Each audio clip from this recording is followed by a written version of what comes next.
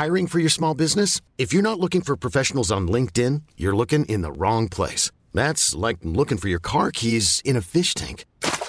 LinkedIn helps you hire professionals you can't find anywhere else, even those who aren't actively searching for a new job but might be open to the perfect role. In a given month, over 70% of LinkedIn users don't even visit other leading job sites. So start looking in the right place. With LinkedIn, you can hire professionals like a professional. Post your free job on linkedin.com/achieve today. And back for another episode of the fifth and last NRL podcast. Boxhead, how you doing? Good, buddy. All good. It's the way. I'm back in society. I'm off the Curtis Rona, thank God. Nice to see some sun and get out of the house.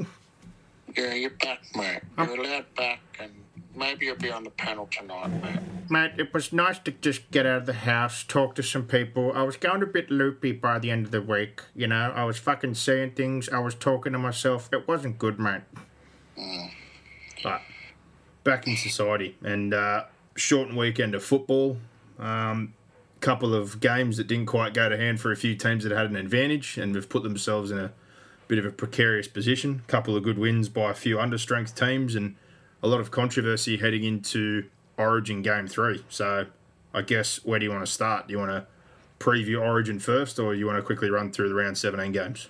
Let's run through these games. You know how much I love reviews. Let's get them. I know you love.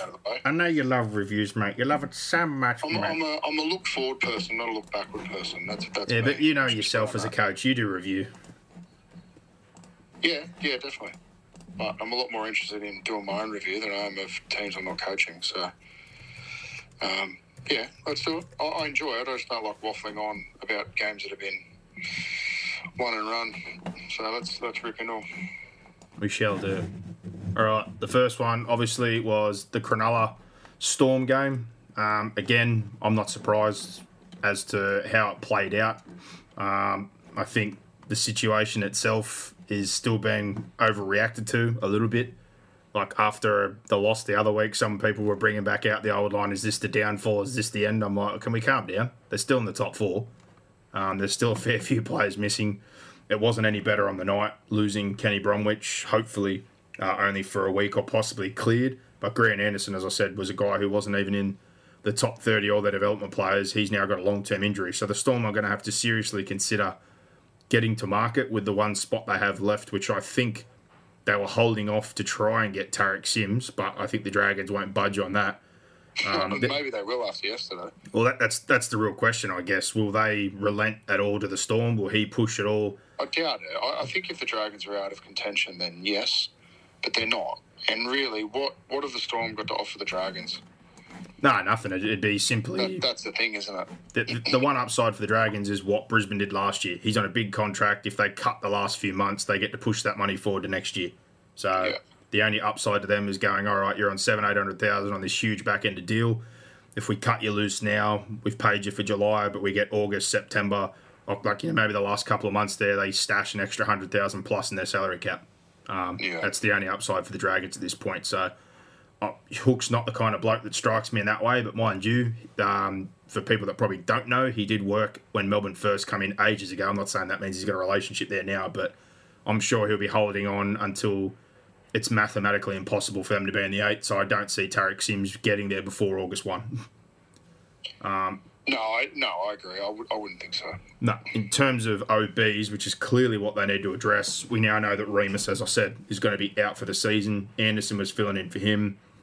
Coates' return is not going to come until later on. Their All Black Sevens player, Will Warbrick, was playing really well in Cup, but we haven't seen him yet. He's been injured every time he's been in line. Does he come into the equation? Does Meaney push into a centre spot as such? They're obviously going to have to figure something out. You know, you've got Olam.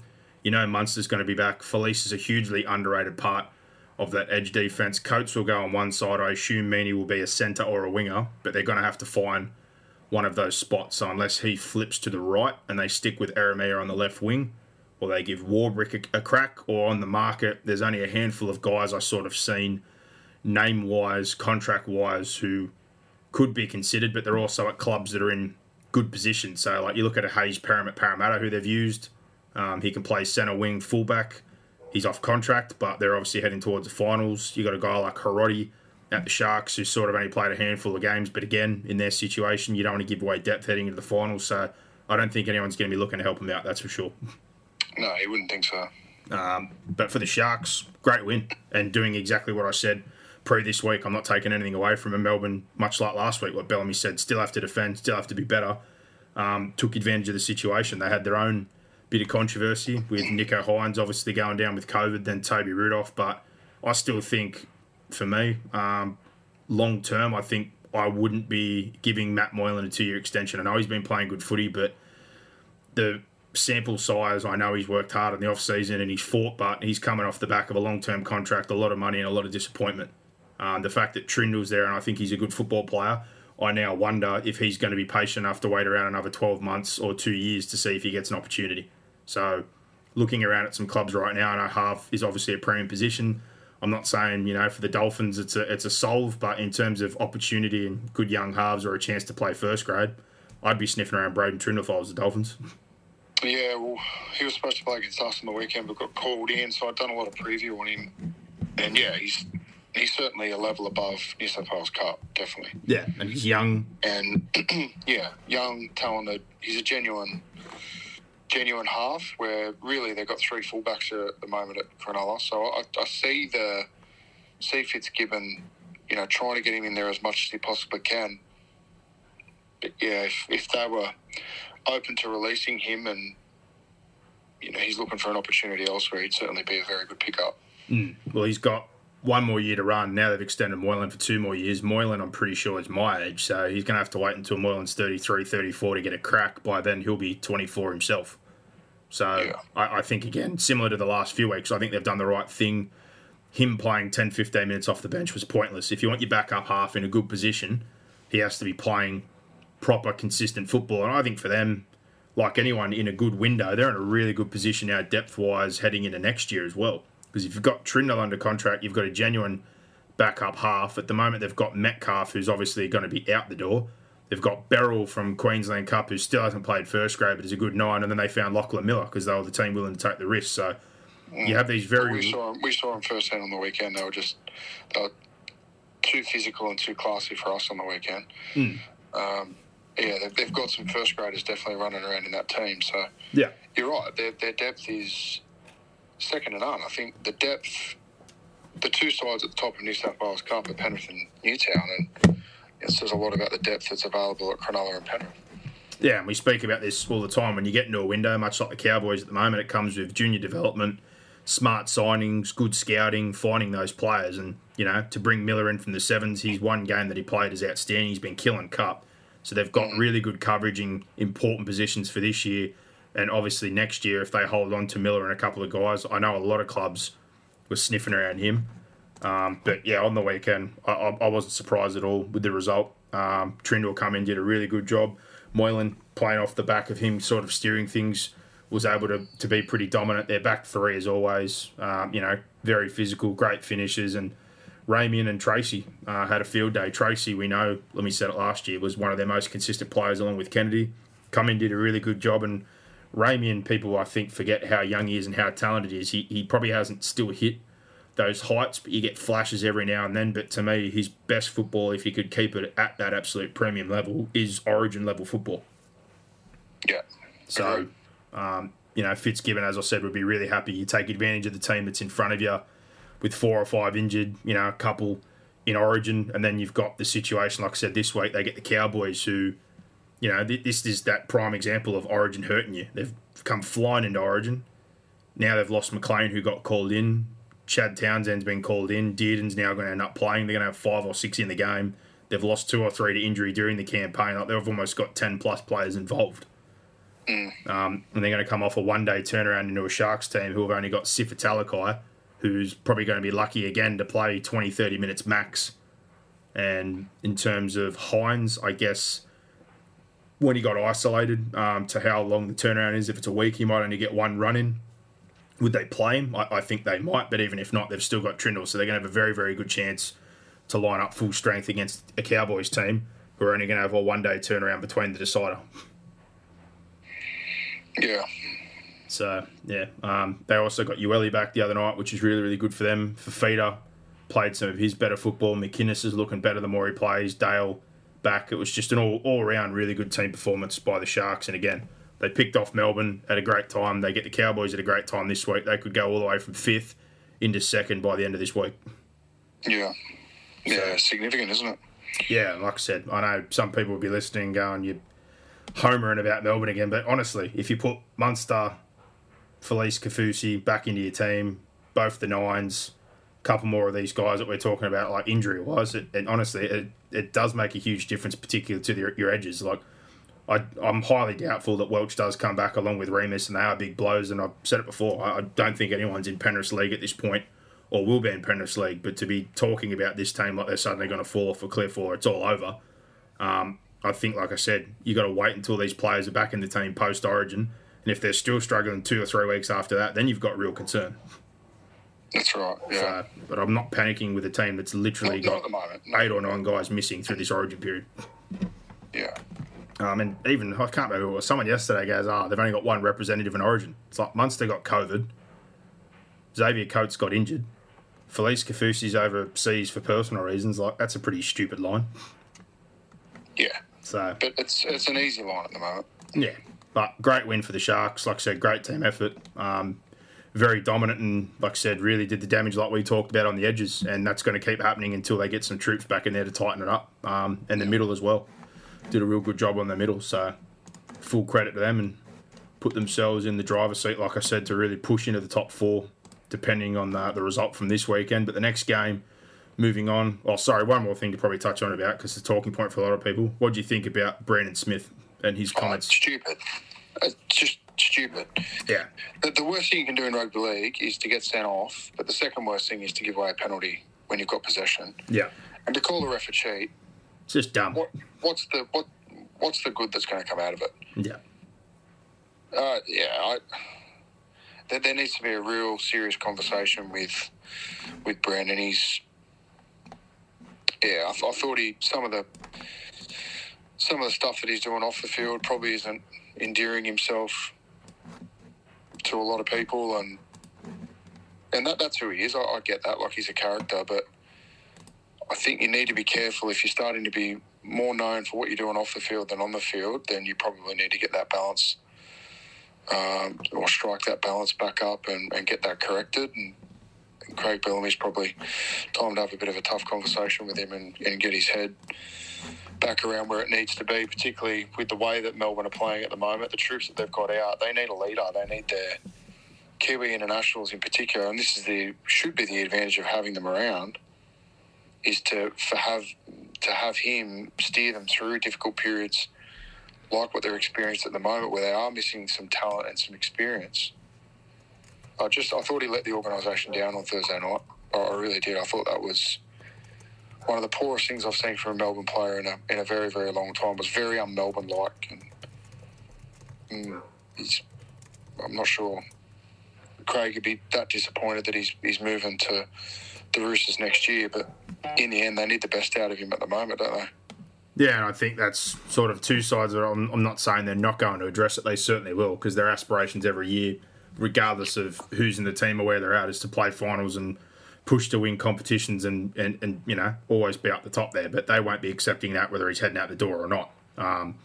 But a lot of people, like you said, know that about him, a bit of his character. But it was just stupid. It was, as Bellamy said, probably their best field position of the game, one of their best opportunities. And not only you give away the penalty, he got binned and they lost one of their opportunities to score some points. Yeah. So, all around, like I said, in terms of the suspension, people have been going, I think, a little bit overboard. Like, I think, you know, should definitely get a few weeks for what he said, but some are saying they should give him a month or 6. Like, I don't think it's, you know, to that level. And going off the comments... he's referred straight through. I think 3 to 4. Well, it's probably what he'll get, but I don't know. I've got no idea. No, neither do I. But I just thought, you know, Marcelo Montoya early in the year got referred for, you know, throwing around a word that, again, is... What did he get for that? I think it was 3 or 4, and again, we know... Yeah, I think he'll get something similar. That's what I thought. I thought it'd be similar, but yeah, to go any further, I think would be a bit over the top. Yeah. Again, you get punished in game. They've got the loss. You got sin bin. It really hurt his team. You obviously can't say anything like that to the refs. But when initially I heard Adam G say, I'm not even going to repeat what he was going to say, I was thinking it was going to be a C-bomb or something, like a lot more chucked in it. I know cheat's a bad thing to call someone, but his initial reaction, I thought, geez, he must have really let go. So when it was cheating bastard, I was like, well, that's very dumb. But yeah, I was expecting much more colourful language along with the word cheat. Agree. But yeah, certainly don't condemn it. Referees don't deserve that, and it's a prime example again when we talk about referees at junior level and getting people to participate, and it's never right at any level to do that. No, sure. So they certainly will make an example of him. But Sharks march on, dominant performance, like we said, and really prying themselves during this origin period to put themselves in a position to secure, the top 4 spot and really try and make a home there for the run home. Knights, Souths, are really disappointed in Newcastle, and to be honest, I think their forwards let them down. They come into this game with Souths missing plenty of players due to Origin, and then on top of that, injuries. Sele goes out, Knight gets injured beforehand, they lose Nichols to a HIA, Johnston pulls out, and I'm sitting there going, Newcastle at home, getting troops back the last few weeks, bit of continuity in their halves, Best back in, like this is a prime situation again where they're not going to play finals, but you finish your season on a positive, and anytime they seem to strike a blow or, look like they were getting themselves into the game, they gave away the penalty, they dropped the football, and I thought South, undermanned or not, just rolled through them way too easily. And probably the prime example here, we talked about it in the preview, that when you're light on the bench, you obviously just need to sort of work your way through the starters, gas them out, and then you get a shot at the bench. But they gave them that much football and opportunity that blokes like Burgess, I think Burgess played almost 70 minutes. Like that, those guys were able to play, with a fair bit of ease because they were on the front foot. The possession was 60-40 for a lot of the game or more, and I thought Newcastle just really set themselves on fire. They did, yeah. Their discipline's been horrible all season, and that's why they find themselves continually behind on the scoreboard, chasing points and having to risk their hand and play outside of, probably the plan that they had going into the game. It's not a recipe for good performances and effective footy, and yeah, they're really struggling, the Knights. They just look out of practice in terms of winning, don't they? They just don't have winning football. They're just in that habit of losing and habit of finding ways to lose, and a lot of that just, like you said, it comes back to their discipline and just their defensive resolve. Some of the defence the other night was, second rate. They just got rolled through. Like, I couldn't believe how easily, when you've got, I know some of them are ex, but Safidi's back, he's current Origin player. Clemmer's form has been good all year. Frizzell, Barnett, they've got enough there. Brayley, I thought, was really good in his stint when he got on the field, but looking at that compared to what South had lost, and you're thinking, they should be up for this or on top, and then you get a guy like Burgess, as I said, playing 70 minutes. Totola punched out almost 60. Jed Cartwright hasn't played NRL in 2 years, played that full 80 on the edge, and, Cheekham's off surgery, only got to play his first game for a long time, 50 minutes. They really maximised what they got out of their starters in particular, but you hit the nail on the head. Post-contact meters or meters in general, for Tom Burgess to play 70 minutes and run for 200 probably says enough. Yeah. He should be someone that you've targeted, cycle with, gas out, and try to get him off the field for, probably what he regularly does, which is more like a 40.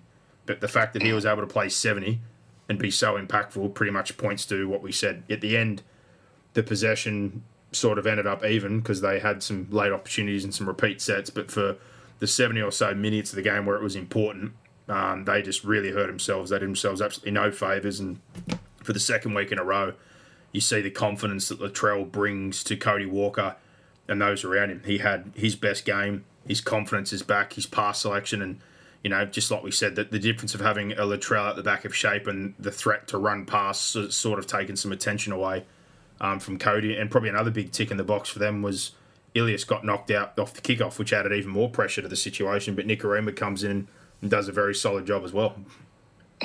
So it's a big win when you look at it, to lose 3 or 4 extras on top of your Origin players and then lose your halfback first play of the game. It's one of those ones again where if I'm Demetrio, it doesn't make up for losses, but that's a big win considering the circumstances. Yeah, definitely. So they've put themselves... Definitely. I think it's the thing with Latrell is it's not so much... Latrell's obviously a bonus, but it's also the impact that he has on those around him, and that's been clear in the last 2 weeks. Yeah, and again, like I said, just that attention that he must be paid, and he come up with a couple of assists himself in moments. He didn't have the biggest night running-wise, but... He's just physical. He's physical, he's confident, he's aggressive. I know a lot of people don't like the way he plays, and there's no doubt that he pushes that line. Yeah, certainly. But, man, the proof's in the pudding. Look at the impact that he has on that team. Yeah, I think he's... certainly got him back on track with 2 very important wins at this time of the year. Yeah, I still think he needs to watch it a little bit. I think he pushed it a little bit the other night.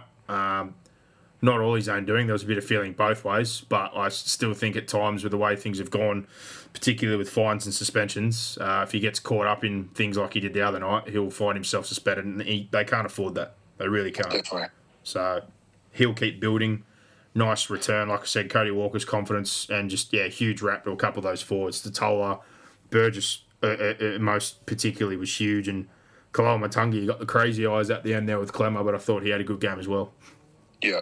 And that moment there was referred straight to the judiciary as well. I honestly thought the send-off was an overreaction, and now that it comes out, I think he's only been fined. He hasn't even got suspended. Yeah, he got fined, that's right. So it probably shows in review that, again, what they've seen. I know he come down with the elbow, but there was a few other tackles I could highlight that I'm not going to during that game where you could probably pick something similar. But, yeah, I thought the ending was a little bit of an overreaction when they sent him off directly. Yeah. So, it ends there. And obviously, like I said, the judiciary's seen it that way, review on the footage and cops a fine and move on. But for Newcastle, like I said, pretty disappointing considering you get a team in that situation at home, building some confidence, and probably, they were looking to try and push for Milford. They've put a decent offer on the table. There was talk that the Dolphins might struggle to get him now, but I think moments like that may make you question a little bit whether you're not saying that they're not going to be probably better than the Dolphins in the next 12 months or so, but question whether this is a situation you want to be in, or do you take the money? Well, I think you take the years, not so much the money. If you're Anthony Milford, wouldn't you? Guess. The more years, the more money you think you're going to make, and the more security you've got. Well, I think they were pushing now that he's been there after what they've seen to keep him for up to 3 years, but I think the Dolphins in their current dilemma are happy to match anything. So I think for him it's getting better and better as the weeks go by, and the fact they obviously don't have a half and Clifford's still playing cup, but I think in their shoes they thought they'd have a real crack with the way they were building, but it's losses like that or games like that I guess may make it more important than make it more come down to the situation of, he may go to Bennett, which is familiar, like he had at Brisbane, and again, if the years and the money are the same, he might take that option. So, yeah, I agree. See how that pans out, but thought their forwards weren't bad with the ball, but disappointing, particularly defensively. Not a great night for Newcastle, and as we said, it hasn't been a great year, but Tigers Eels, this one, it was looking like another upset. It was another one of those nights where you sort of sitting there going, Tigers have come to play.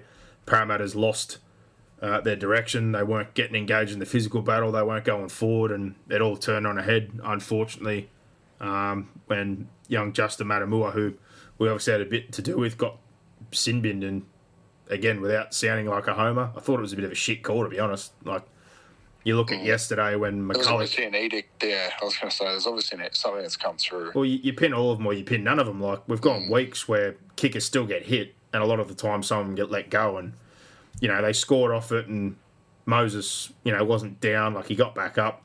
And then yesterday, obviously, they got Sims for the hit in the back, but McCulloch 2 seconds later comes in, does the exact same thing, flattens Reynolds, and I'm like, they're the sort of things that frustrate me when I watch a game of football. Yeah. It's just, and again, I know it sounded like a homer because of him, but it did have a big impact. They got a try and a sin bin, which generally you see one cancel out the other. They also got penalties off the back of it heading into half time. They got a couple of penalties early in the second half, and it just really flipped the game on its head. Well, it did, yeah. I don't know how to explain it. I thought the first one, it was late, but I wasn't. We're talking about the Tigers Eels game, aren't we? Yeah. Yeah. Yeah, it was late, but I watched it and I thought, okay, there must have been something that's gone out to clubs to say, look, we're going to be looking at late contact on kickers and halves. because I've seen far worse just get let go. I really don't know what to make of it. I can cop it, like you said. I can cop it if it's consistent. That's all I'm asking. But really, we're asking for a perfect world. You're never going to get that either. So I think we just got to learn to live with it. I like the fact that we're protecting halves and kickers. I've made my feelings pretty clear on that. I just think the players really need to think about, well, is what I'm doing actually going to help the team? Is it worth the risk to go in that hard and whack them and knock them over and risk the penalty, but also having your team have to defend with a man short for 10 minutes? Yeah, and I'm going to defend him. He's not that kind of player. I've looked at ways, to combat that with my own coaching. I'm pretty firm with our guys on, what I expect on play 5 and what I expect us to do with halves, but also what I don't want us to do, because, you understand the impact it'll have if you do have men off the field. But that's just my take on it. Yeah, well, like I said, defending him a little bit, he's not that kind of player. I think that's... No, he's not. The adrenaline of a debut at Leichhardt. Over-enthusiasm, all that stuff. They're on top. He's a 19-year-old kid. He's charged out and did what you want your forwards to do, pressure a half. But probably his biggest crime is if he would have wrapped his arms, he probably doesn't end up in that situation. No, because it's sort of, whether he goes to ground with him or not, as soon as you don't wrap and you sort of bump and, the reaction in general, you put yourself in harm's way. So definitely can't defend that side of it. But I saw a couple across the weekend again where I was like, well, fuck, we're not really consistent with that. We've suddenly pulled that one out. Yeah. And it was a big moment in the game. I'm not defending the Tigers at all. But, I just thought in that moment they got the try. I was like, he might put him in a report or something happened. But when he went to the bin plus the 4-pointer, it's just a huge momentum swing. Yeah. But it's pretty typical of them, unfortunately, where you get these little glimpses and it doesn't last for 80 minutes. And Parramatta from there on obviously took control. I thought Dylan Brown did some things that probably went unnoticed. Moses probably showed again that frustration we have at times when he doesn't run enough. When he runs, he's definitely very, very effective. And Isaiah Papali'i, they got a bit of a sample of what they're getting next year in the Tigers, and I think for the flip side of that, for Parramatta, how he wasn't prioritised to stay there, I'll still never know. The fact that he can play middle, he can play edge, he's so dynamic, he's powerful, and he's so young. He was almost gifted to them because the Warriors neglected, trying to develop him a little bit, and he felt a bit stale, and he needed to get out of there to challenge himself. And with what he's done in the last 12 months, I know it was only one season, but to go from a guy that was a fringe first grader to the back rower of the year, and then to come in with a low ball offer, to see that he's now heading over to the Tigers. I know their situation's a long-term build, but I think for Parramatta and where they are right now, I certainly, he's someone I wouldn't have been letting go. No, I agree. I think they got that wrong. Yeah, clearly. But interesting messaging also, I guess, for a lot of people, and I can't question it because he's won, I think, 4 out of the 5 series now, but with McLean going out and then Saifidi getting called up and all the changes that Regan Campbell-Gillard still couldn't find his way back in. And yeah, I said it last week when we saw the side that was picked. I would have had him in the team, but that's my opinion. Freddie's entitled to his. He got it right in game 2, so really the proof will be in the pudding in terms of the performance that they dish up, and those guys that have come in ahead of RCG, that that if their performances are up to it, then I guess the selection is justified. But it's I heard a lot of the talk yesterday. I think I caught the part of the Sunday Footy show, and they were talking about that it was it's the style that he plays. I thought he was our best middle in game 1. So I thought his first stint was good, but they didn't put him back on. Yeah, that's what I'm saying. In that first stint, I didn't think there was anything wrong. He was our most impactful middle in game 1. That's my opinion, though. I could be wrong.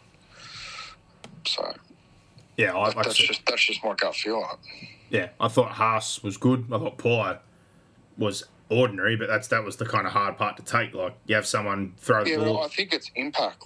Haas will get you through 80 or get you through 60 or whatever. Then that's cool. He does his job in that regard. But I just thought the impact that RCG had at the start of that game was good.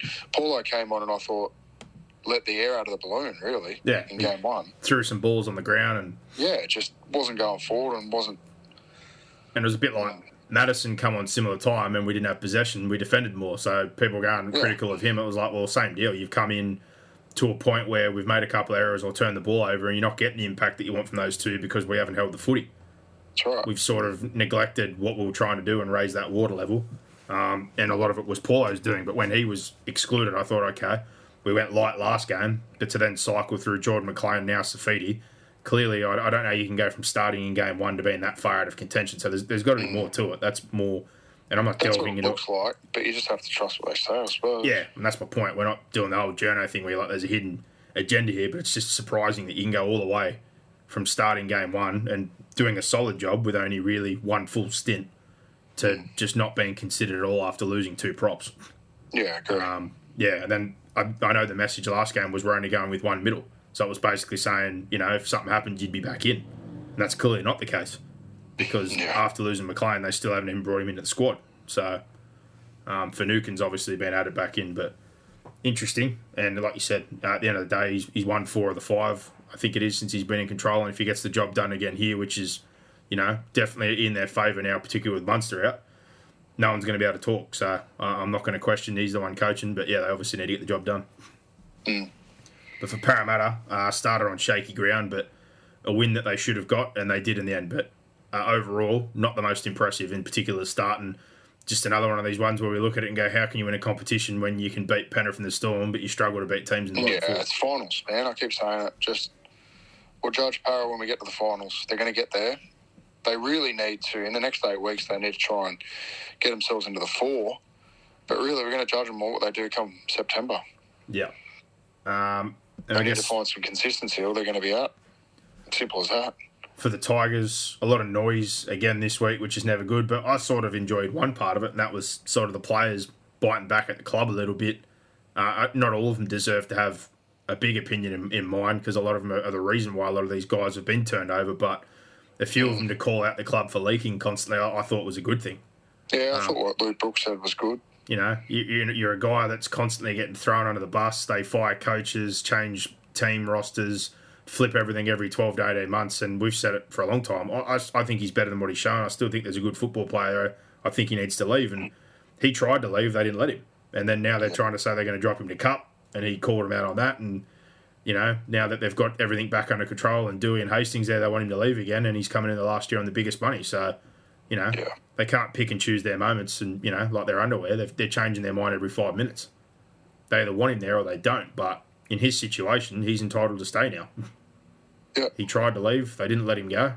And he's coming into almost $1 million next year. So if they can't find someone to take that money, or there's no takers to chip in, he doesn't have to go anywhere. So you made your bed, you got to sleep in it. And the comments this week about Dewey, some people were like he should just be quiet and play his role. I know he's off an injury, but obviously frustrated. Again, similar deal when you commit to a club and things aren't quite going the direction you want. I can sort of understand, do your job for the team, and he's obviously good at centre, but all this talk about Hastings sort of going to 13, I honestly think the size of Dewey, if you wanted to try and fit those 3 into those positions, I think Dewey could play 13 if you wanted him to.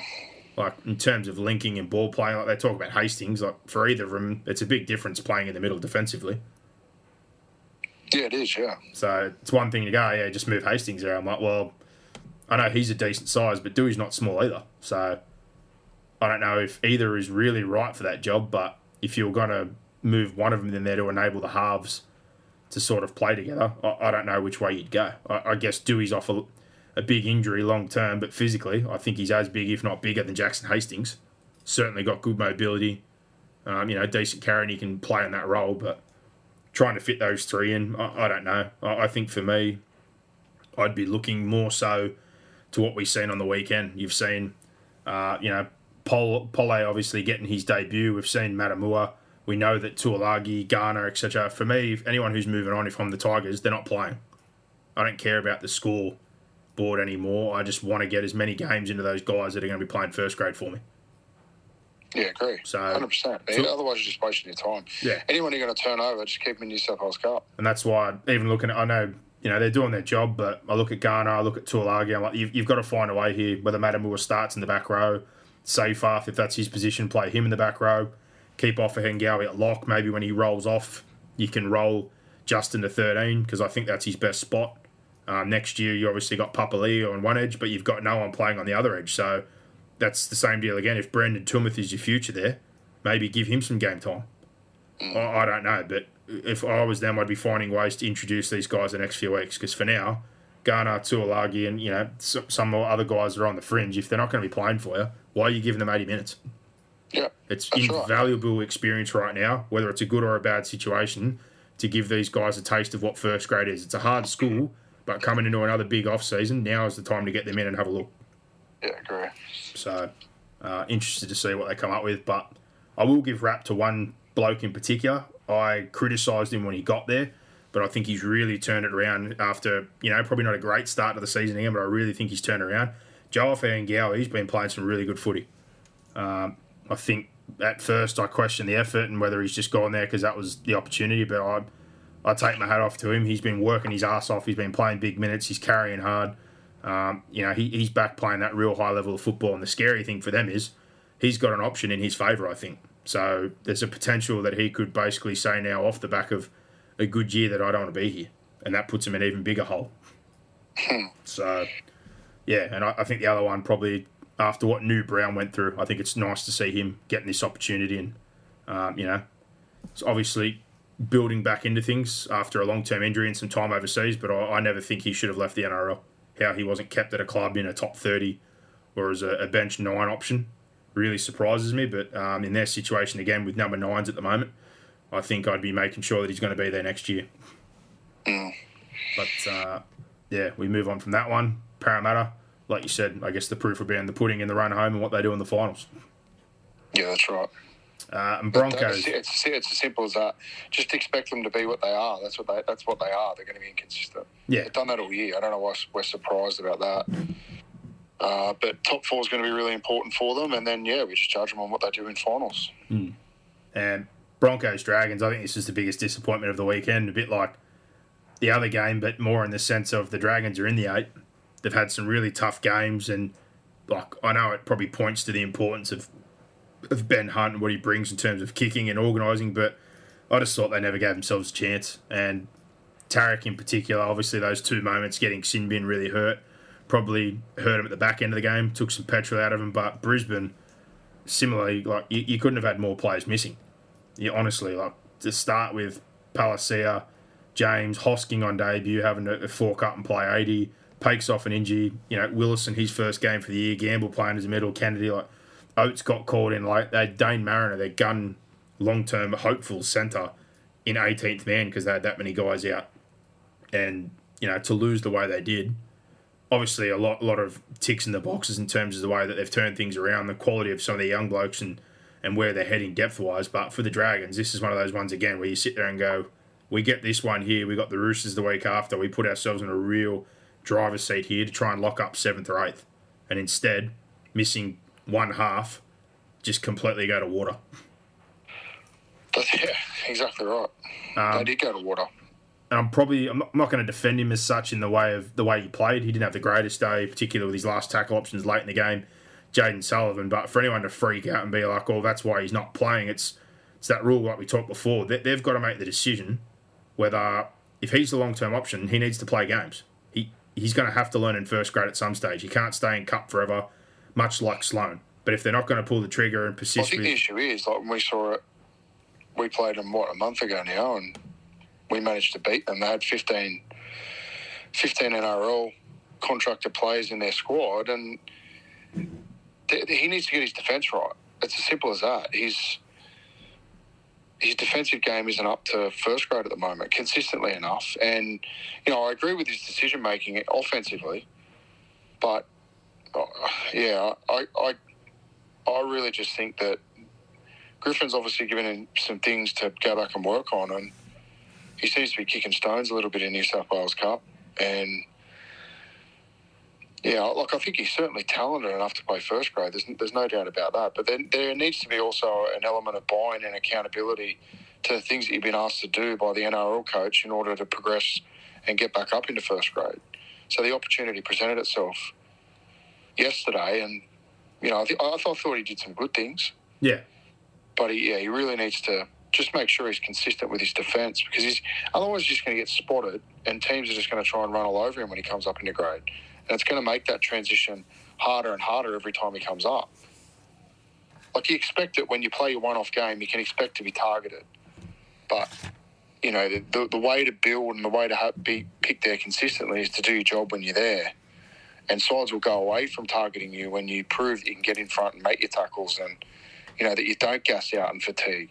It's also an element of that, and is that you target him and you get into him and you make him tackle, because it then nullifies how brilliant he is with the ball. Yeah. But there's a whole heap of things that go into it. So he needs to understand that. I'm sure that he's getting plenty of good coaching at the Dragons, but I'm not sure whether it's a buy-in thing or he's just kicking stones, because he's playing a lot of New South Wales Cup. But from what I've seen, Sloan seems to be going back and doing his best to do his job, whereas Sullivan's been a little bit, not distracted, but he seems to be a little bit frustrated, which I can understand. But in the end, you need to do the things that you've been asked to do when you're back there to put yourself in the frame to be playing regular first grade. Well, no doubt, both their edges got spotted up. Even Lomax, who can be hit and miss. Like, you see the best of him some weeks. But you get spotted up because you put things on video that say that you can be spotted up. Yeah, exactly. I'm Sandra, and I'm just the professional your small business was looking for. But you didn't hire me because you didn't use LinkedIn Jobs. LinkedIn has professionals you can't find anywhere else, including those who aren't actively looking for a new job, but might be open to the perfect role, like me. In a given month, over 70% of LinkedIn users don't visit other leading job sites. So if you're not looking on LinkedIn, you'll miss out on great candidates like Sandra. Start hiring professionals like a professional. Post your free job on linkedin.com/achieve today. It doesn't happen by accident. No, it's no different to Sully. Sully's an excellent football player with all the talent in the world, but some days defensively, they had inside cover there. He turned his hips out close to the line, and Staggs just went in, out, and went straight past him. It's little things like that on video that are technique or focus, or just things that, like you said, you get spotted for a reason. But also, I saw some comments, a lot of people up, like, he's terrible, this, that, and that. It's like, well, it's one game out of how many coming in this week. Like, as hard as it is, you don't just come into first grade and succeed straight away. So, like you said, he's clearly got to work on his defence. He's got plenty of good on his offense side of thing, but I think it's more the point we made at the start of the year. They're going to have to commit at some point to either giving these guys first grade, like they've done with Amone, regardless of performances. They've stuck with him. He's played 15 games, and I think we've seen some improvement with that. Or they're going to extend Ben Hunt long term. But with that, are they heading the direction they want to head? Because at the moment, I still look at them and go, well, to me, you're going to be bottom of the 8 or just outside the 8 with what the roster you've got. Yeah. So, but yeah, I thought there was a lot of criticism off one game where I was like, yeah, he wasn't the best, but at the same time, he's going to have to learn in first grade at some point. Yeah. But if it's going to be like Sloan, where it's one game, in, out, and you break their confidence, I'm not like you're saying. You obviously give them coaching and you want them to go away and work on some things, but they're going to have to make a call sooner or later, because Amone has an option. Wayne Bennett's sniffing around. There's a couple of clubs sniffing around Sullivan. There's a lot of clubs that were sniffing around Sloan. This next sort of generation, if they don't commit to it, they're going to have a lot of guys 30 plus that are going to not be playing football in 12 to 18 months' time, and they're going to have to bring in another 10 to 15 contracts, again, that probably aren't long term. So I just wonder when they're going to make that call. Yeah.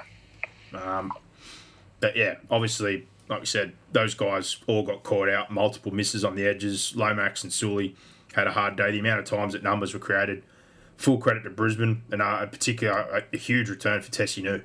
Started the year getting an opportunity, got moved back into the centres, long-term injury, but yesterday he was in everything. Great kick returns, great on those long side shifts, short sides, pushing through the middle, and probably again, in a situation where they're bringing Walsh, you got Cobbo wants to play fullback, Herbie only signed 1 year, wants to play fullback, centres, wingers, spots loaded up, kids coming through like Dane Mariner. He's only got a year to go. I think he's another one that the Dolphins should probably look at. I highly doubt Ben Ikin want to help out Wayne Bennett, but with their books so loaded, and he's probably on a reasonable contract, not a huge deal. But if they're going to squeeze everything in, he's one of these guys again that I'd be probably scoping around if I was the Dolphins. Yeah, I agree. That's fair. But Reynolds again did a good job unlocking Mam, and full credit to their forward pack. Like Zach Hosking, one of these guys again that you look at in Cup, who's Newcastle's Cup Player of the Year 2 years in a row, a grinder, a guy that played more as a middle, not so much an edge, but can do both jobs. It's another one of these ones where you look at and go, how he didn't get a run in their top 30 at least. I don't know, but they let him go. A lot of guys missing and, debut to play the full game and play the way he did. I thought he was outstanding. Well, because he was. Yeah, definitely. And it's another one where you look at it and go, you should have bit the bullet at some stage. Like, not everyone has blistering speed, great power, dynamic, but clearly if he's your New South Wales Cup Player of the Year 2 years running and he works his ass off and he's a good leader and he ticks a lot of those boxes, like some of that has to come into account at some stage. Yeah. And it's a miss for them because if they can hold him up there, whether it be on a low amount, it's great squad depth. Yep. Pereira played good against his old club. Staggs, as you said, he can be hit and miss, but on his best day, like one of his better days yesterday, very damaging. Branko even wound back the clock a bit, but yeah, guys like Hetherington did a really good job. Hoyter, limited first grade chances and come in and did a job. And again, a big win down on troops, which helps them down the track because it's one I'm sure they wanted to win, but with the troops they were missing, they wouldn't have been expecting to win that game. No. But a huge blow to the Dragons and their fight for the 8 and coming into the Roosters this week, who if they win will be equal with them, whether they could have pushed themselves further away from that group. Correct. Yeah, correct. But before we get to the Origin side of things, a couple of talking points. Sheens now has come out and said he is willing to coach the Tigers after a lot of talk that he wouldn't. They obviously missed their man. They're not interested in a lot of the candidates. Kamali put his hand up, and obviously I don't know what's going to end up happening there, but it's funny because there was a lot of talk that people were saying, they want him to coach or he's willing to coach, but publicly he was saying no. But now after, missing out on Serraldo and probably some of their other options, seems like it's back on the table. But again, I guess, where do you go from here? Like, if he takes the job, is it 12 months and he keeps Kamali and the assistants at Madge had? Do they fire them? Does Benji and Robbie come into it where they've both talked about it and Robbie's gone from a shirt to being in the box and Benji's saying he'd like to be involved? I don't quite know where this is heading for the Tigers. Yeah, well, your guess is as good as mine. I've got no idea. But no idea, mate. Yeah, it's a real hard one to work out, isn't it? It's very interesting. He's similar age to Wayne Bennett. He hasn't coached in the NRL a long time. His stint in England was okay. It wasn't the greatest. But again, like a 12-month stopgap, is there no one on the market you're interested in? Like, I don't know if they've spoke to someone like a Flanagan or if he would take the job. But again, I'm still dumbfounded that someone like him hasn't found a job yet. Agree. So I'm really confused. But if he's doing a 12-month stopover with Robbie and Benji, same deal again. You look at guys, like we say, that do apprenticeships or coach or build themselves up. In anyone's right mind, I don't think either of those guys are ready in 12 months to take over an NRL side, whether you're a club legend or not. Well, yeah. That's the game, isn't it? They just think, well, I want to coach, and there's a lot more to it than that. Yeah, so I guess we'll see how that plays out in the last one. It took a lot of people by surprise, but we know a little bit about the man. The Warriors hired Webby. He's got a 3-year deal heading over to the Warriors now. He spent some time previously there when Andrew McFadden was an assistant, did some time in England, has been at the Tigers, and Ivan Cleary obviously had a high opinion of him because when the Tigers decided to sack him when Madge got there, he picked him up straight away and he's been at Penrith for the last couple of seasons. Yeah, he's got a history there. He coached there and was an assistant coach there for I think a few years. He'd been around and did some work in England. He was at Parramatta. He's been at the West Tigers. That's obviously where we ran into him. And I ran into him a fortnight ago. He was the assistant coach with the Samoan side and had a bit of a yarn to him. And he's certainly articulate. He's a good man. He's got a vast experience coaching Pacific Islander players, which I think is going to be a huge advantage to him. He also understands the landscape in New Zealand. He's coached there before. I think those two elements have certainly played into his favour because they need someone who understands how to culturally connect with those players. Yeah. That's really, really important. And, he's a good human. He can certainly coach. So, But, that doesn't mean he's going to be successful. There's a lot of things at the Warriors that are happening that are affecting the on-field performance outside of the coach. Yeah. So I've got no idea he'll go over there with ideas and he'll go over there and he'll coach them well. Hopefully, organisationally and the playing group can buy in and he can see some success over there. It'd be nice to see because he's certainly done his apprenticeship as a coach. Yeah, and I think this is one of those ones where, again, at the end of the day, I don't think it's going to be just coaching which determines where he's at. No. And that's the thing where a lot of people go, oh, you said this person in the past or that person. It's like, just because someone gets sacked doesn't mean they can't coach. There's a lot more to a head coaching role at a club, whether it be board level, recruitment, retention, development. There's a lot of things that also affect coaches than just purely coaching. Absolutely. He was outstanding defensively at the Tigers. He did that side of the ball. He's now doing attack at Penrith. Obviously, there probably doesn't need to be a lot of tuning with their attack, but he's been on both sides of the ball. Like you said, long apprenticeship there. Panthers, Tigers, Warriors, England. Long-term student of the game and heading over there for 3 years. So we'll see what happens. But I have no doubt, like you said, obviously having a bit of a base there before helps, and they've been in a variety of clubs, development clubs, and been in New Zealand previously. All that would have came into consideration. Definitely. So interested to see how he goes, and best of luck to him. But yeah, I had that one and the Tigers situation here in that talk this week. But the Origin preview probably doesn't need to be as in depth as previously, but more chaos, I guess, this time around than any other game. And this preview and this podcast brought to you by bluebet.com.au. If you're going to have a bet with anyone, do it with bluebet.com.au. Download the app today or visit the website. No such luck with the charity bet this week. I was going to go on to the Sharkies, but after those few guys pulled out, I held back and I'm disappointed. I went on Newcastle and they burned me. So I should have just stuck with the Sharks and I would have got better odds if I would have pushed all in. And for Origin, you get an early payout offer for Game 3. Back either team, and if they lead by 6 at half-time, you win. Get on board. Gamble responsibly, obviously. Terms and conditions apply and it excludes SA residents, but bluebet.com.au, early payout if they lead, either team leads by 6 or more at half-time.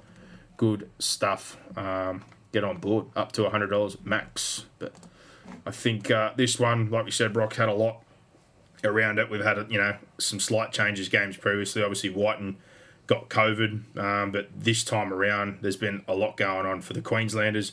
A huge blow. Cameron Munster, who's probably their most influential or impactful player, goes down with COVID. Murray Tuolagi goes down as well, and Felice Kafusi, an underrated part of that edge and defensively and all those little things he does for that team, obviously away for personal reasons with his father's health. So 2 particularly big outs for Queensland. And then on the New South Wales side of things, you have Jordan McLean, who I was absolutely heartbreaking for that press conference. It was painful to watch. Tore his hamstring. He's had multiple hamstring injuries. It hampered him for a long time and stopped him from debuting at Melbourne. He finally got a bit of a clean run.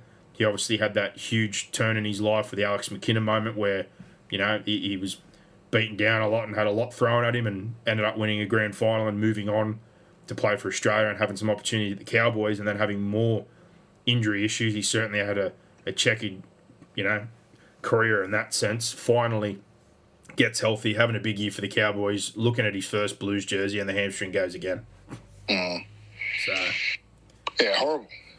Yeah, horrible. It's hard for him. And then, like we said, Safidi, who's been horrible for Munster as well. Like it's huge for Queensland too. Tuolagi, man, Game 3 decider in Queensland. How many of those do you get? How many Origin games do you get? Yeah, in exactly. your career? Yeah, it's a massive blow, and particularly with the way that Munster started this series, and even his first half in Game 2. Yeah. Then he's gone shoulder injury into COVID. Yeah. So, and just shows you how quickly the things turn in rugby league.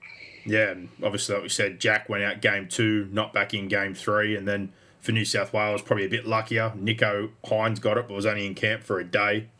It had no effect on anyone else, so they rolled him out. And then obviously with Jacob being pushed up to debut on the front row, they've promoted Dale Finucane back into the squad, and Chad Townsend was rewarded as well. So I'm sure part of that also has to do to see if they can push him to dish some information on Nanai and a couple of his teammates, and probably Tom did more than anybody.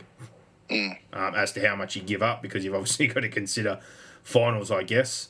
But for Queensland, I guess we'll start with them. In this situation, they haven't confirmed it yet, but Corey Oates obviously comes in. His form has been deserving. He comes straight back in and gets an opportunity on the wing.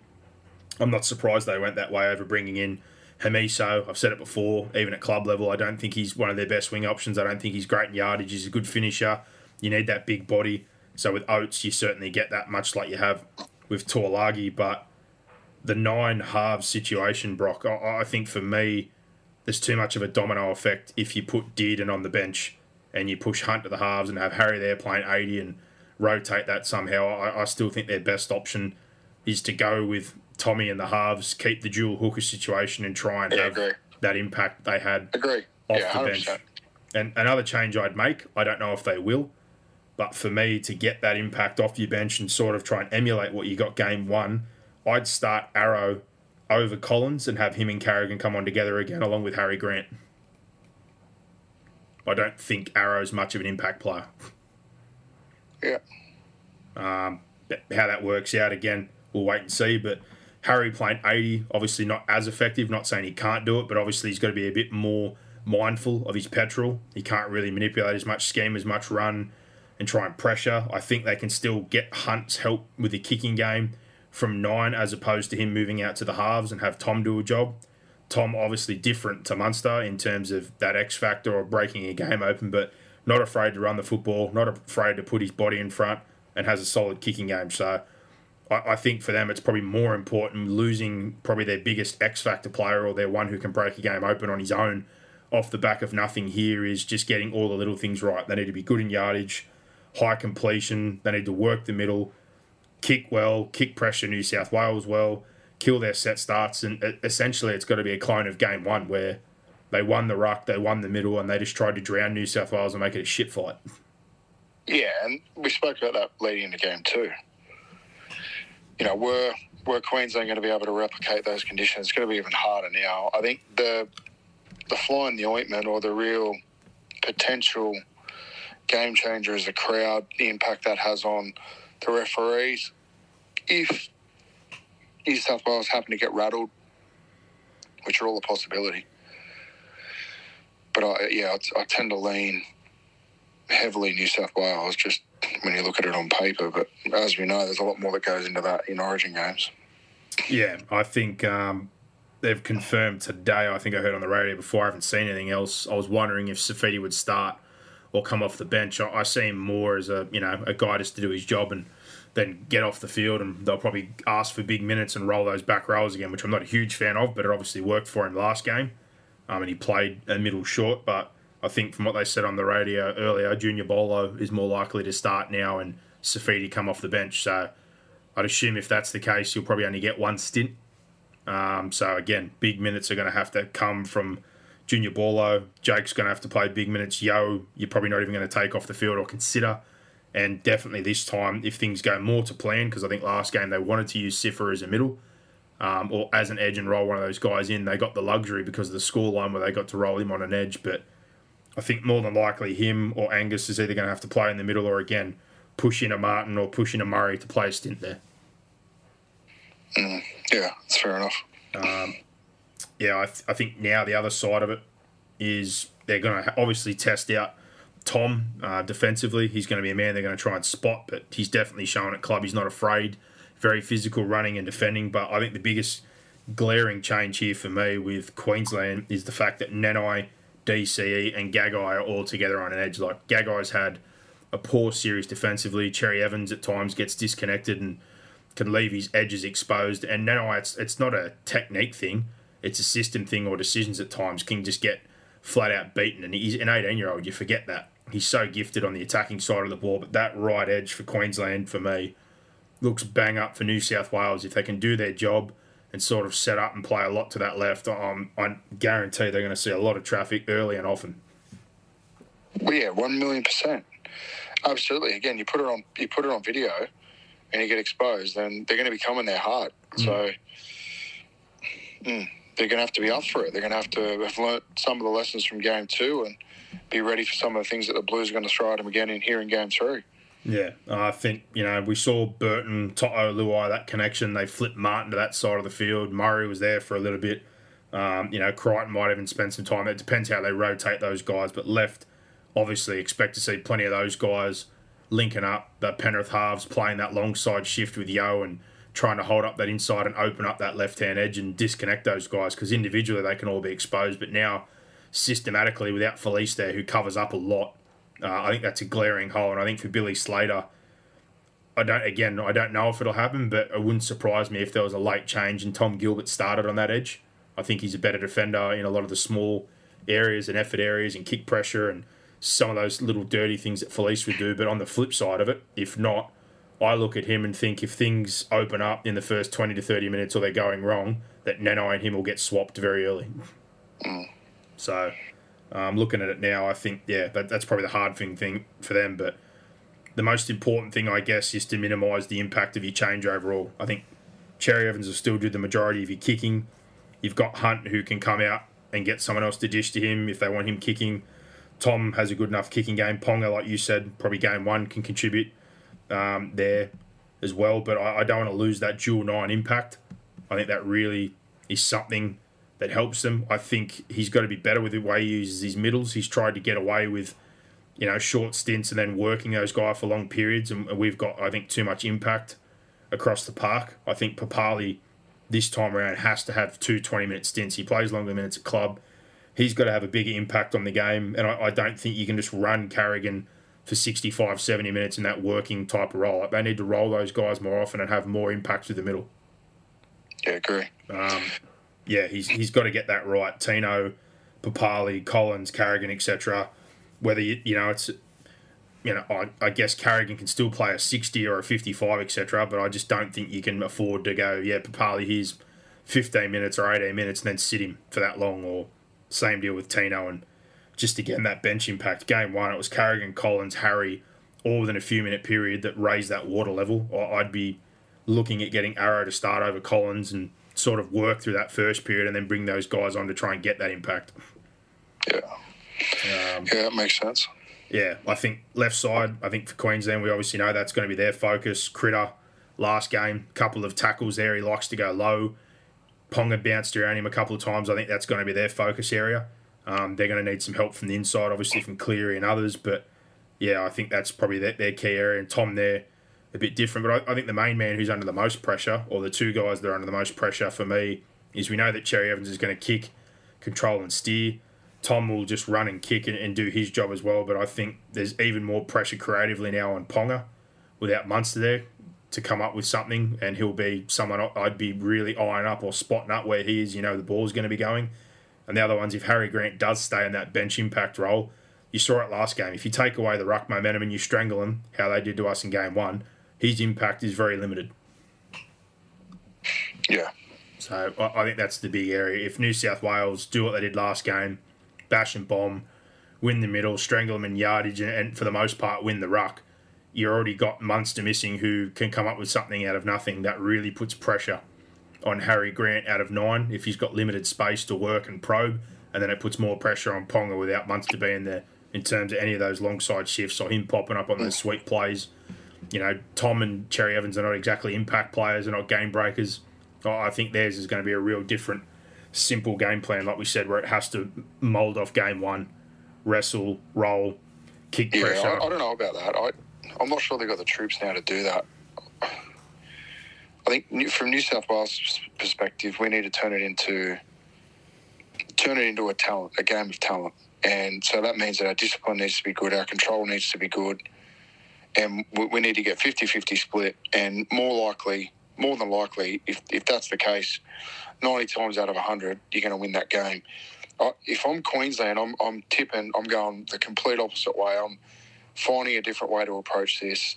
I'm not just going to go the cookie cutter road or the wrestle road. I think New South Wales will be ready for the wrestle road. I think they need to come up with a different style, a different way to attack New South Wales, because their approach, they tried to do that again in game 2 and it didn't work, and they got their pants pulled down. They can't rely on the referee's interpretation or New South Wales' willingness to allow them to lay all over the ruck to determine whether they can win or lose. I think they really need to find a way to break New South Wales down that's outside of the box, that's going to surprise New South Wales and get New South Wales on tilt. So I hope that's the way that Billy Slater's thinking. Well, I actually hope it's not the way that Billy Slater's thinking. But, I just think if they go in here trying to replicate game one, New South Wales will be ready for it. I think if they go in and just try and play that stock standard Origin, end-to-end style footy, which I think they're going to have to do in some respect, no doubt. You can't avoid that. But I really think they need to try and unsettle New South Wales and come up with some different ways to expose some of the players that New South Wales have got in there and make us uncomfortable and potentially bring the crowd in, bring the referees in and try and rattle us a little bit. Well, if you're going to pick a focus area, if I'm him, it's the middle. I'm looking at my edges. I think he's got good players on the left, but their back rowers... Well, I'd be looking at what they did in the first half of game one. Just get the tape from half two and throw it in the bin. What were the things in the first half of game two that worked? Do I still have the players there that I can replicate a bit of that? What could we do better out of that? And then, look at the players that New South Wales have had to bring in.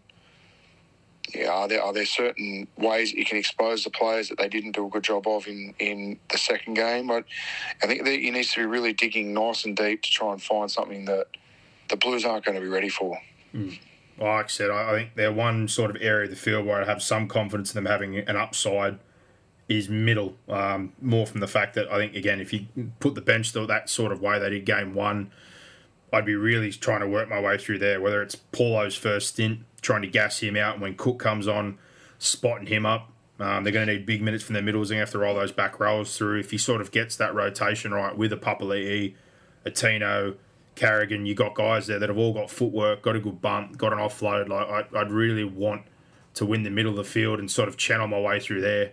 Have Ponga hanging around the football, have Harry come on and be able to burst through there. And if they can at least punch some holes there and tighten it up, and that'll give them an option maybe to get that left-hand side and get Val maybe some early ball or get Ponga out on the edge. But in terms of just straight up, go and play for play or taking multiple shots, a bit more like that Penrith style and New South Wales style.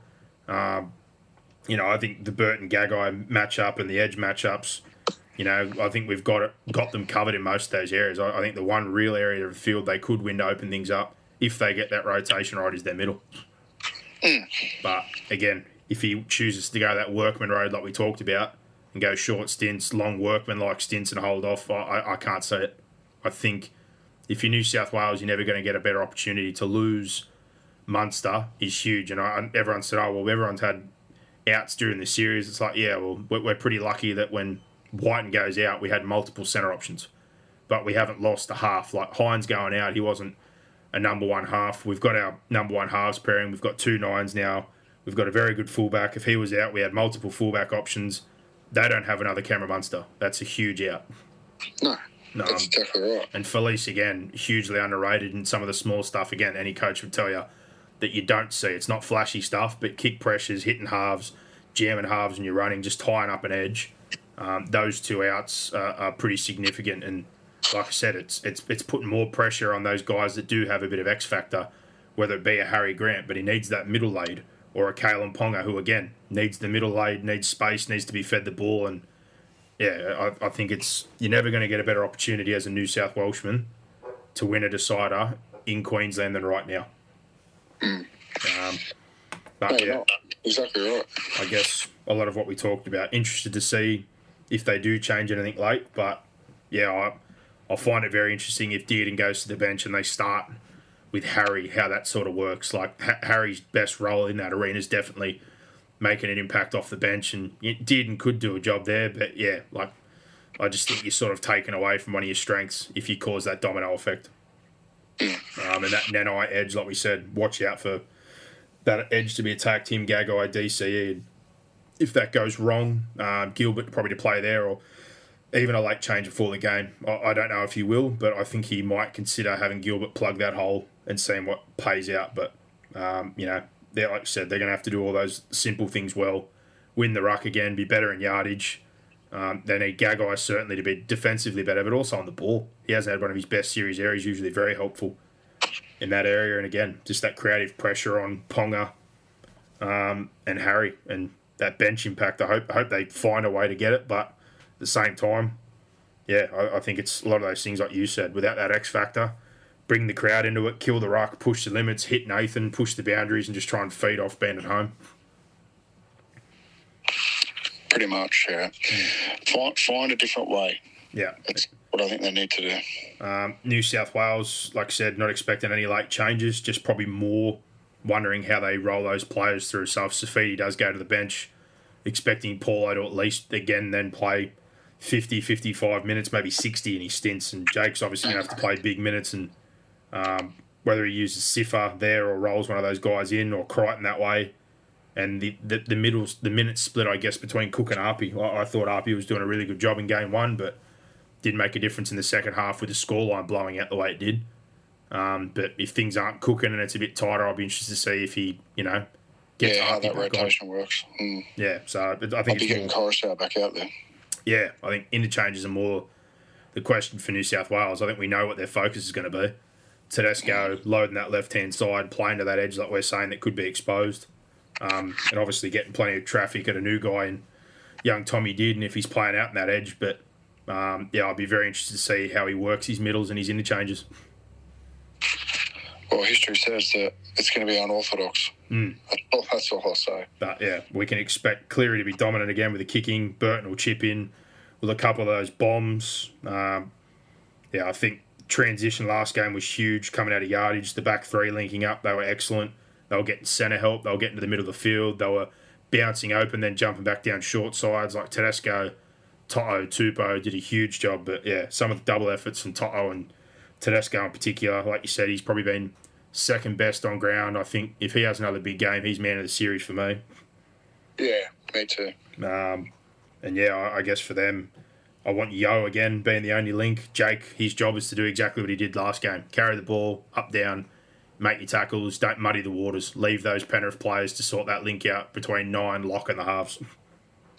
Definitely bash and bomb Pommer. I think that's even important now with Munster missing. But if you have to pick one of the other guys, they've got two big physical guys to pin in a corner. I guess you just want to land on them, not give them that opportunity to build up and kill the ruck. And we've said it before, if you nullify the ruck, you nullify Harry, you take away the options for them to get to any of those players. And kick pressure, certainly more important on Cherry Evans. Like I said, I'm sure they'll share it between Hunt and Tommy, but he'll be seeing more traffic, I think, than any other game. Of course. Yeah, he will be. And I guess, again, just being a little bit undermanned, they're going to want a complete high, but for New South Wales, probably one of those last points is what you said, don't get away from the simple things. But I think if they're disciplined early in both halves and cycle a little bit and strangle and get on top, they'll certainly get rewarded at the back end of both halves. Yeah, they will. I think we've got more quality and, yeah, like I said, that real focus is that left edge. I've got no doubt that's where a lot of the traffic's going to go. And, yeah, there could be a lot of late changes. I could be completely wrong, but I think for them they've got more decisions to make than New South Wales do, that's for sure. Yeah, absolutely. But we're back to that time, and with bluebet.com.au, let's have a look at the odds for Game 3. It's a big swing since those players were ruled out. New South Wales are now $1.34, Queensland $3.25, 8.5 is the line. 1 to 12, Queensland $4.50, New South Wales 1 to 12 is $2.80, 13 plus Queensland $9.10, $2.35 for the Blues. The over under 38.5, and there's some other markets here, but I guess we'll do what we always do. Brock, who is your prediction and by how much? Got the Blues 32-10.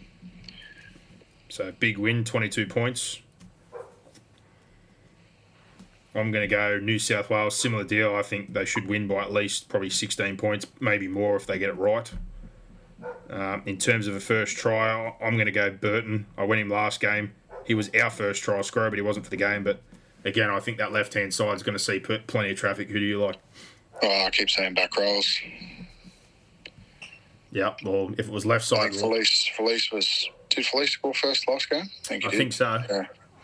So just, back-to-back rolls. So this time, if it was New South Wales and it was left, I think they flipped Martin from the right to the left to start. So you like the back rows? Back rowers. Just back-to-back rolls. Don't back one, back all of them. Man of the match, I'm assuming you're going to go Teddy again to get the job done? I'll go Teddy, yeah. I think I went...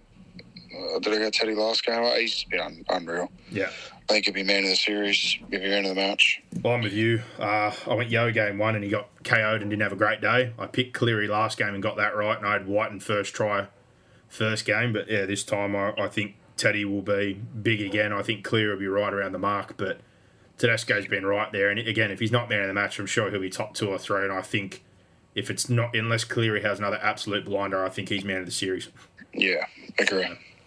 And the odds for that one. Yeah, I think the only person, now that Munster's not there, the only person that can beat him for man of the series, it's Cleary, surely. Even if New South Wales lose the game, I still think he'd have to have a shocker to not be man of the series. Yeah, I'm with you. Tedesco. I think in the losing side, he'll still be top 3. With Munster out, I'm saying. Yeah. Like if Munster played and went okay and Queensland won, I think he'd be man of the series. But now he's out. Yeah. And especially... it's Cleary versus Tedesco. Yeah. First try scorer, no surprise. Wings are the favourite. Toto, Tupou, $7, $8.50. Teddy, a lot of people have been backing him. He hasn't scored yet this series. He's been very close. He's $10. I think I'd probably prefer him more any time than first. The Queensland wingers for first try scorer, Cobbo, 11, Oates, 12. Burton, my pick, is 14. The back rows, like you were talking about, Martin is the shortest, $19. Nanai, if he starts on the other edge, is 23. And then after that, big odds, Catewell is $34. And I can't see Cameron Murray. Murray's $15, so he's the shortest of all the back rows on the right-hand side outside Cleary. And the man of the match market, I'm sure it's shortened in now with Munster gone. And yep, no surprise, Nathan Cleary is now a $4 favourite. Tedesco just behind with bluebet.com.au at $5. Cherry Evans is the shortest price Queenslander at $8. Ponga is their next best at 11. And then for New South Wales, Yo at 9s. They've got Luai at 15, Cook at 13, Burton at 19. And then you start to get deeper. You know, if someone like Harry Grant pulls a big game out, he's $21. Tommy Dearden on debuts, $21. Hunt, if he was to play 9 halves and play the full game, $21. I really don't see anyone for New South Wales outside of, you know, Cleary or Tedesco. You know, Yo, I thought would have a bigger impact, but I think those two guys, again, just in the style of football, are your two favourites. And for Queensland, it could be Cherry Evans, but if I was going to go someone to that spine, I think Ponga's the one who's going to have the big impact. Yeah, I agree. He needs to step up, doesn't he? Yeah, so that would be some big odds there, I think, for him if he was to be able to get that job done. But again, those odds started much closer, but now blowing out to $1.34 and $3.25 in that market. Again, the early payout. Lead by back either team, and if you lead by 6 at halftime, you win. Max bet up to $100, excludes SA residents. Terms and conditions apply. Gamble responsibly. Thank you, bluebet.com.au. I'm sure we'll have a crack with a charity bet on this game. I think I got a win last time on Matty Burton. I like that again in the anytime stakes, or we've both liked Tedesco, so I think, what's Teddy? Teddy's $2.15, Burton's $2.80. I think any of those would be a good option for a charity bet. So we'll decide that closer to. And our amount for our charity Bears of Hope currently still sitting at $687.50. Hopefully, we'll add to that after the end of this week. Yeah, well, you will. Yeah. On the ladder bet. I know. Sorry, I'll throw that out there. All the punting's down to me, but they're still supporting us, and it is for charity. So we really do appreciate that. But again, if you're going to bet with anyone, do it with bluebet.com.au. But that pretty much wraps us up, Boxhead. Decider, Queensland, exciting times. Unfortunate that COVID had to come around right now, of all times, sort of heading into this game. You'd rather see it all full strength and definitely. Things go head to head. And obviously, as a New South Welshman, like we said, it's always great to win, but still more than 48 hours to go as well. There could be a few more surprises in store. Yeah, but you just always want to see the best game. Again, win or lose, I just want the best game, and I would have rathered Munster and Tuolagi and Felice be there to get the best possible outcome. But again, for New South Wales, I don't think you're going to get a better opportunity. You're not. So, huge in terms of the outs and heading up there in the circumstances. But I guess review, maybe Thursday we'll do a review? Yeah, can do. We'll review and do a quick preview and tips ahead of round 18. God knows who's going to back up. Back on our normal schedule next week, which will be nice. Yeah, there won't be all the in-betweens, and we'll obviously know Post-Origin, the lineups will be more clear. We won't have guys coming off the backup, and obviously we had rep round, and this time around there's only 1 day in between. So, like I said, I think that first game, the day after, is Thursday off, and then I'm pretty sure the Cowboys and the Sharks are the first game. So, big opportunity for the Sharks up there. The other Friday game, Parramatta Warriors. So, Parramatta not really affected. Paulo's the only player for them involved, so lucky for them. It's good for Para. Yeah, they get themselves in a pretty handy situation. The teams with the most involved who are affected, early Saturday, the Roosters, they'll have 3 involved. They need to win. You got Brisbane, probably don't need to back everyone up, but they're late Saturday. And then your other big contributors, Penrith on Sunday, I think they've already showed their hand. They rested guys like O'Sullivan and Falls over the weekend from Cup. They're all going to be playing against the Tigers, so I'm guessing all those players will be rested. Yeah, and they still beat the Bulldogs in the New South Wales Cup with all those guys out. Yeah, and then you got Melbourne, who obviously only have Harry in this game, but is Felice back in time? And the Bulldogs had a bye. Yeah. In the NRL. Crazy. So is Felice back? Shows you the depth that Penrith's got. Oh, 100%. Like we said, they've basically got a first-grade side playing New South Wales Cup. That's why, like last year, what we said, when that window's open and everyone's coming for your players, you've got to win. Yeah. Because everyone starts knocking on the door and your depth gets stripped out. They're still going to have a very good team next year, but a lot of that depth is starting to get taken, and we know that origin and injury, it's a reality of rugby league. Yeah. Your other team with a big involvement or injuries, Melbourne have only got Harry, but will Felice be back? Is Munster out of isolation? I don't know. Or will he be cleared to play? Huge game for Canberra. They're in a must-win in terms of them to have any chance to stay in touch. And South obviously had a lot of injuries last week, and they've got 3 involved. They get the longest turnaround, and they're playing the Bulldogs. So probably the best week possible for that to happen for South Sydney as they push towards that 7th and 8th position as well.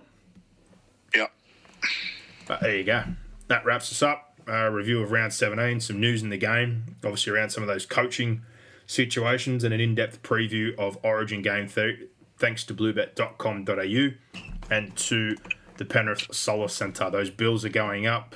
Things aren't getting any better with inflation, and the best thing you could do is give yourself some defence by putting a solar system on your roof. Contact Jake and the crew there, www.penrithsolar.com.au, or call 1800 20 29 30 today. Boxhead, look forward to watching the Decider with you, and for everybody else, we'll be back Thursday with a review and a preview of round 18. Enjoy your week and enjoy your rugby league. Bring it on. Give us more. Give us more. Where are you going? What's going on here? Is that it? Is that it?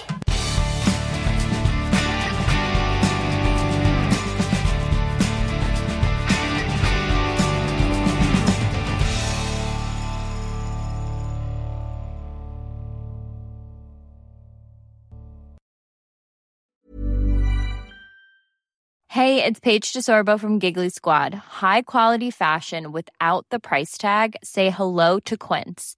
I'm snagging high-end essentials like cozy cashmere sweaters, sleek leather jackets, fine jewelry, and so much more. With Quince being 50 to 80% less than similar brands.